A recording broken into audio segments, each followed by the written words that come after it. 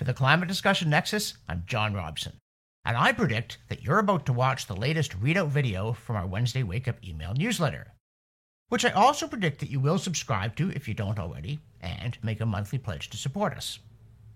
Of course, I could be wrong, given the famous warning about making predictions, especially about the future, and Abraham Lincoln's famous warning about believing online attributions, because according to the internet, we owe that prediction maxim to physicist Niels Bohr, baseball legends Yogi Berra and Casey Stengel, and media mogul Samuel Goldwyn.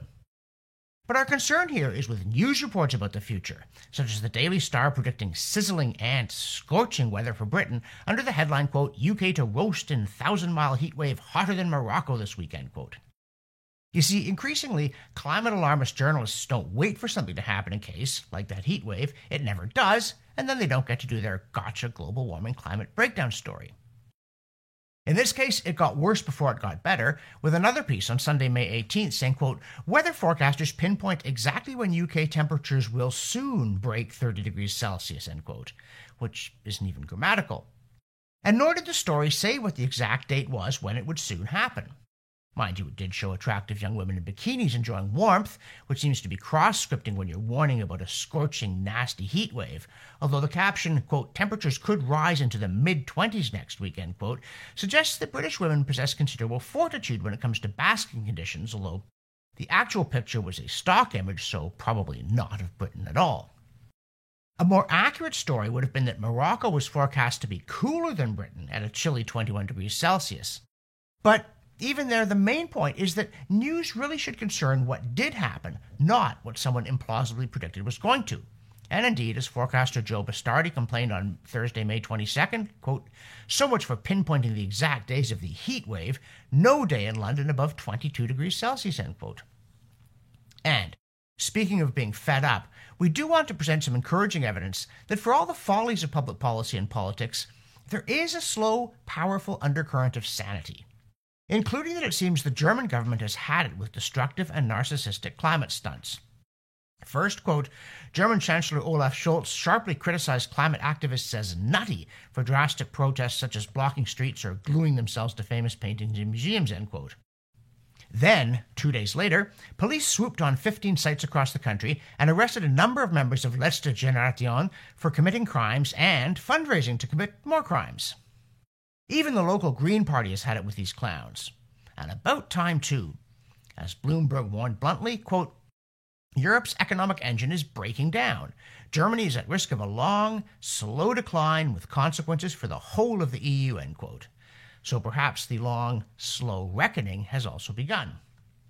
Mind you, not everyone agrees. For instance, the mainstream media.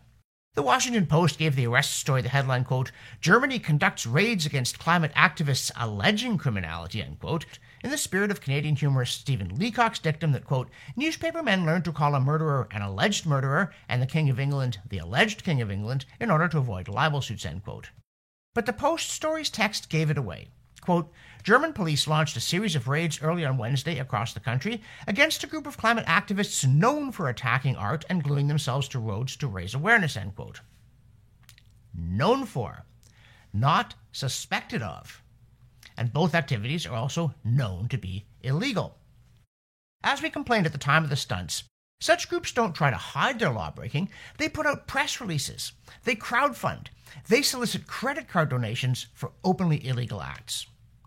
The BBC also did their best on Letzte Generation with this sob story, quote, German police have carried out raids in 7 states in a probe into climate campaigners suspected of forming or backing a criminal group because of their controversial activities.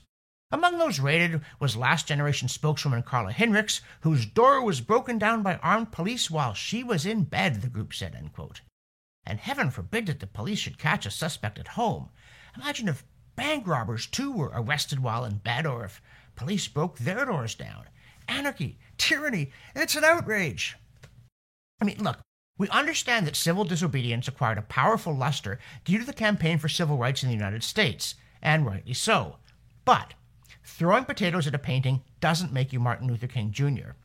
And remember, he was fighting against powerfully entrenched bigotry in government, cultural institutions, and society generally, whereas these climate activists are pressuring politicians, media, and corporations that already agree with them. Or at least used to, until the consequences of their juvenile attitudes became painfully clear to the remaining adults in the room. Or the art gallery. And now, a word from our sponsor, and that's you. Because at the Climate Discussion Nexus, we're dependent upon support from our viewers and our readers. Please go to our donate page, make a one-time pledge, or if you can, a monthly one. I'm not talking a lot of money, though. If you've got it, we'll take it. $2 a month, $3, $5. That's the sustaining funding that we need to produce these videos on our newsletter. And now, back to me. In the newsletter, we also bring you from the None So Blind file, Canada's military history magazine Legion, with a story about how, quote, heavy ice forces new Russian icebreaker on long southerly voyage, end quote, in which Yevpatyi Kolovrat went from its St. Petersburg shipyard to Petropavlovsk and Kamchatka in Siberia via the Suez Canal. The story claims that, quote, latest Arctic challenges illustrate the difficulties in predicting climate change effects, end quote, whereas what it really should have said is, far from vanishing, the Arctic ice is so thick that a modern icebreaker can't break it. And from the Poor Babies file, AFP takes time off from fact-checking us to whimper, quote, climate scientists flee Twitter as hostility surges, scientists suffering insults and mass spam are abandoning Twitter for alternative social networks as hostile climate change denialism surges on the platform following Elon Musk's takeover, end quote. Who are those people again who can famously dish it out but can't take it? Oh, and Parker Gallant continues his dive into the opaque but lucrative world of climate alarmist charities in Canada. For instance, one in which somebody's getting over $350,000 a year, but you can't know who it is. In the newsletter, we also ask how the so-called energy transition is going, apart from the bit where it's freezing seniors to death. Reuters' Sustainable Switch hailed a race for renewables late last year, while the Atlantic's Weekly Planet gushed, quote, cobalt is at the forefront of the clean energy revolution, end quote. But we say the real question isn't how this thing is going, it's whether there's any such thing to go or not.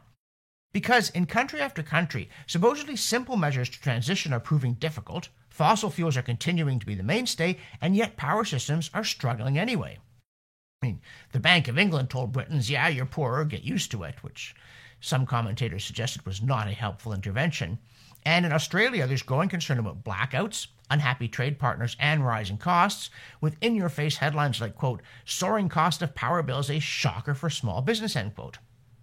Yes, blackouts in an advanced 21st century economy run by advanced 21st century zealots. And here in Ottawa, a correspondent notes, quote, I have never before seen such attention to paid to power outages, end quote, in his communications from the power company. And then he asks, quote, is there any consideration for people on medical devices such as home dialysis or CPAP machines, or even, with more work being done from home, business computers? Also, rather than just giving us coping mechanisms, why not try increasing generating ability, end quote? And on the latter point, the answer is they did try, and what you're seeing is the result of their failure. So, to cheer you up, here's something else mildly encouraging. As Jay Budziszewski famously said, and if it's not famous it should be, people are logical, they're just logical slowly. And thus one sees increasing acknowledgments, even from alarmists amid their breezy pronouncements about how easy the energy transition will be, that merely upgrading the grid to carry all the new electricity that we're not generating is looking a lot harder than it once did. For instance, in April, The Economist burbled, quote, the electric grid is about to be transformed, end quote, only immediately to add, quote, the technological and regulatory requirements will be immense, writes Hal Hodson, end quote. Canary Media hoped that, quote, this NASA tech might just spur a major grid battery breakthrough, end quote, but added, quote, interviews still got plenty to prove, end quote. And it conceded that, quote, EV trucks and buses need costly grid upgrades should utilities pay, end quote. Even Hydro Ottawa, which arguably has a dog in the fight, admitted last October that, quote, in order to accommodate this widespread electrification cleanly and at the level the country is promising, Canada's electricity sector must not only be completely net zero by 2035, it must also double or triple the amount of electricity capacity that we currently have by 2050, end quote. Oh, just that? Also last fall, the New York Times Climate Forward conceded that while solar is definitely surging triumphantly, we're in a heap of trouble for want of reliable energy, and quoted the neutral observer Doug Vine, who is Director of Energy Analysis at the Center for Climate and Energy Solutions, quote, a group focused on accelerating the global transition to net zero greenhouse gas emissions, end quote, that, quote, there's a lot of challenges. One of the things we need to see is the world coming back to normal again, end quote. That chaos and uncertainty actually are normal was apparently covered on one of the days that he missed history class, or one of the years. Then, on a less encouraging note, we observed that in a profile in Semi-Courage, the Canadian province of Saskatchewan's Premier Scott Moe says, yeah, he'd love to reach net zero pronto, but alas, there's no practical way for his province to meet Canada's federal clean electricity standards, which call for net zero electrical generation by 2035 and a phase out of conventional coal by 2030. The National Post newspaper reports that, quote, the Premier said he's concerned these changes could result in Saskatchewan being forced to close natural gas electric plants in the province by 2035, leaving many ratepayers in the dark and causing utility bills to spike, end quote. To which Federal Environment Minister Stephen Guilbeault, apparently forgetting his own history of law-breaking in pursuit of his climate beliefs, snarled back, quote, we have regulated the ban on coal through the Canadian Environmental Protection Act, which is a criminal tool that the federal government has. Not complying with this regulation would be a violation of Canada's criminal code, end quote. Apparently leaving everybody astonished that people who are fanatically committed to getting rid of fossil fuels by any means are committed fanatically to getting rid of fossil fuels by any means. Who knew?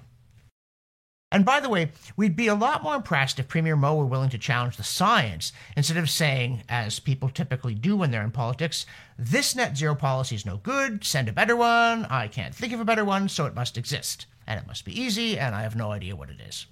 Oh, and speaking of political courage, in response to Guilbeault's threat, Premier Moe said bluntly, quote, if someone's going to jail, come and get me, end quote. Which, again, would be bold indeed, were it not for the fact that he'll be out of office by then. In this week's newsletter, we also begin a detailed look at the new report from Clintel.org, which is a Netherlands-based group whose World Climate Declaration against the climate emergency has garnered over 1,500 signatures from scientists and experts the world over. Entitled The Frozen Climate Views of the IPCC, the report examines several prominent claims of the UN's Intergovernmental Panel on Climate Change and points out places where they're overstated, implausible, or just plain wrong. For instance, in Chapter 1, Dr. Javier Vinos examines the claim of the IPCC that it's more likely than not that today's temperatures are higher globally than at any time in the last 125,000 years.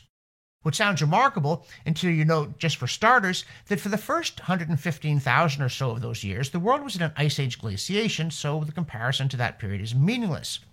It's only during the past 10 or 12,000 years that the world has been hospitably warm.